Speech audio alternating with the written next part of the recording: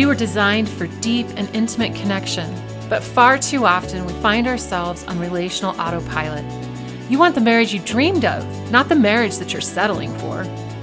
Each week, we share personal and professional stories, giving you tools and guidance, empowering you to restore and reimagine the marriage you always wanted. Welcome to the Thrive Marriage Podcast. Each month in our Thrive Marriage Lab membership community, we're interviewing experts on the topics that we're discussing. While the entire interview is available to members only, each month here on the podcast, we bring you a snippet of one of those conversations to launch our monthly theme. This month, we're talking with Sam Jolman, therapist, writer, and friend, about the root of conflict as unmet desire. We'll jump right into Sam's explanation. You know, I think it's important that you approach every fight, or you have somewhere in the backdrop, because in a fight you can lose your mind, that every fight has desire in it. So it's easy to criminalize your spouse and in a fight and get defensive of what they did wrong or what they're currently doing against you.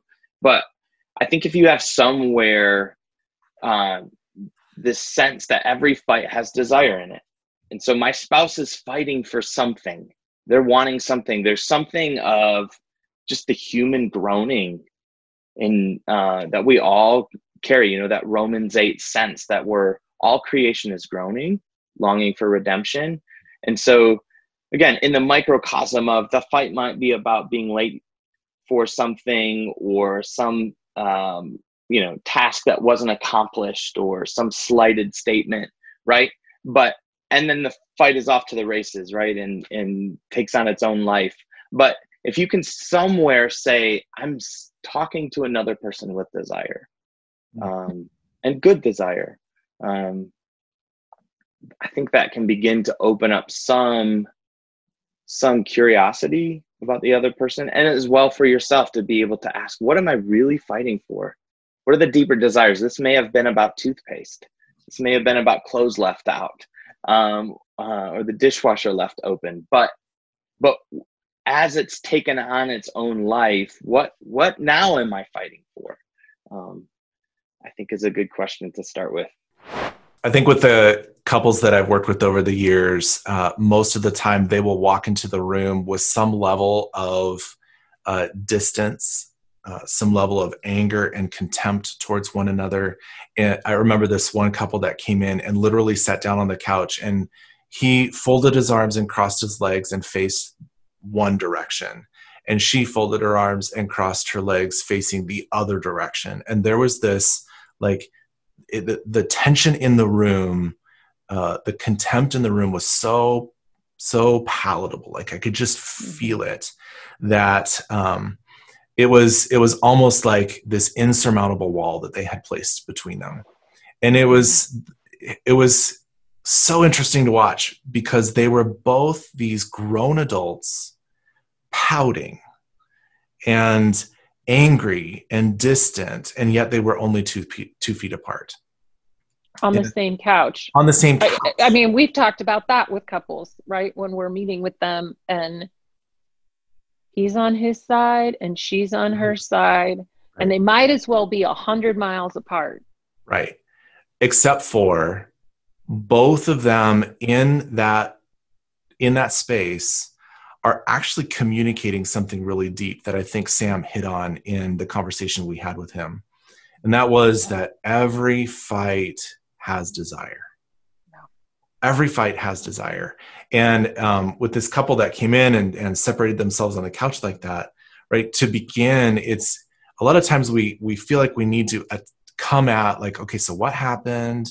And let's talk this through, and, you know, his side and her side, and let's try to understand each other and all that. In some ways that can be helpful.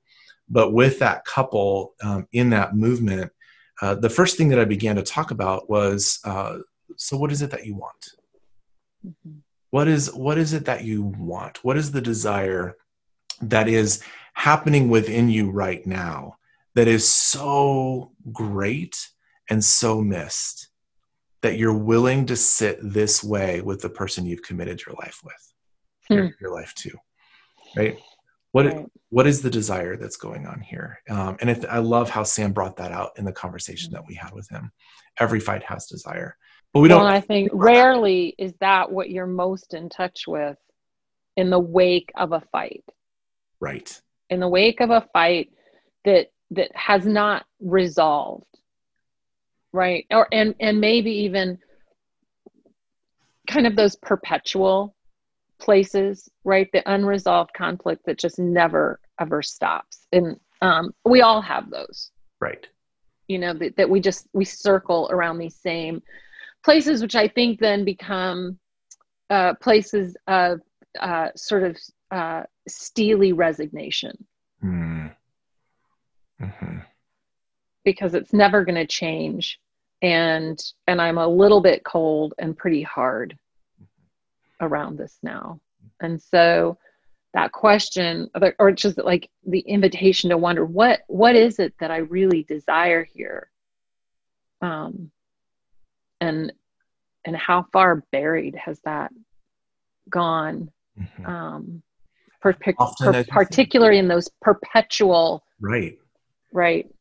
And I think with fights, it's often like we know both the content of what we fought about. Sometimes when we get into it, it's like the content, whatever it was, is no longer the thing. And I'll say this phrase often with couples I'm working with, like the issue on the table is not the issue on the table. Right. The issue on the table is actually the unmet desire that you have that now has become far too risky for you to continue to ask for, to hope for, right. which leads to the steely resignation that you're talking about. Right. No, it's just, it no longer feels safe to feel my desire. And we're all at war with our desire anyhow. Like that we could spend a long time even just talking about that. Desire is such risky, tender, assaulted space inside of us. And would you say that desire is at the core of most, if not all, fights? Oh yeah, at some level, for sure, and probably even what I've done with my own desire, like let alone what you've done with it as my spouse, right? Right. Because I think we want to make it, and I make it personal. I want to make whatever that war is with desire. I want to make that about Mark. Right. And that feels so much safer. And as I say that, like now I'm aware of the spiritual battle that's at play, right? Because if I can make that about Mark, I can other him and I can blame him. I believe that evil loves that and loves to attend to that because it ensures the division and it ensures the separation and attacks that one flesh, right, space that God has designed. And ultimately it leaves me not having to engage my own desire. Think about it for myself. Yeah, it feels like what evil is doing is it's actually taking the war with my desire, my own self being my enemy, and now all of a sudden we have two. Oh yeah. Right? Now it's not just my war with my desire. Now it's my war with my desire and my war with my spouse. Right. And that I think is this explosion that happens between couples in these fight spaces is I don't like my own desire. I don't want my own desire. I hate my own desire. My desire has led me into places of harm in the past. It has opened me up to vulnerability and risk and all those, and that is dangerous. And so I don't want to have it. And yet I'm angry that you, my spouse, have not met it as well. So now there's I hate you and hate myself. Exactly. And now it's hopeless. Right. And now we've opened to the couch. Right. So this steely resignation. Right. Yeah. And it's a gridlock at that point. It's a gridlock. And I think, again, what I was saying before is this, if we come at discussing our fights as trying to understand the issue or where things went wrong, or just learning like tips and techniques for better communication, I think we completely miss the actual desire that our hearts have. And right. Well, so maybe you'll just have more polite arguments, or some more polite fights. Right. Yeah. Right. And so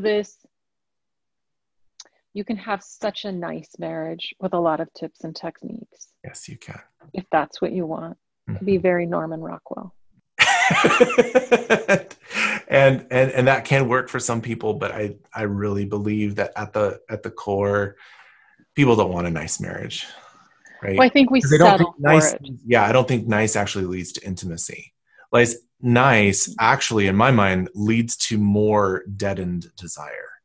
Oh, and I was just going to say, like, which leads us back to desire, right? Niceness in a nice, polite marriage that doesn't lead to intimacy ensures that I don't have to engage desire and I don't have to engage arousal. Mm-hmm. And it's very predictable. Right. Very predictable. And, sometimes predictable feels like the best thing, and yeah, I get that. I really do. It does at first, until it becomes boring, until it becomes so rote that the all spice is gone, all interest is gone. And I mean, not just all spice, like, curry and cardamom and cinnamon and that kind of spice. Like that's long gone. I'm talking like the basic spice, salt. Mm-hmm. If there's no salt in a relationship. And sometimes salt is seasoning, and sometimes salt can be stinging. And when we remove all spice from the relationship and just let it be nice, it becomes so boring. And we settle for that. And I love how you said, Tracy, just a minute ago that that nice actually creates the space, the environment, the movement towards a deadening of desire. Because if we don't, it just removes the requirement. It removes the possibility of engaging desire. Yeah, and I can't help but think about what happens in the realm of sexual abuse, and when you've got sexual abuse survivors in marriage together, or you've got one spouse that is a survivor, that niceness can feel like the only safe way. It can feel like the only safe way.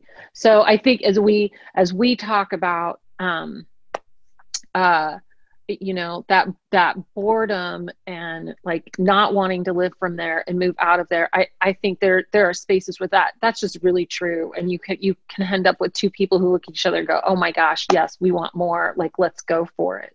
Mm-hmm. And yet I also know that that for a lot of other couples, that's not how it's going to go.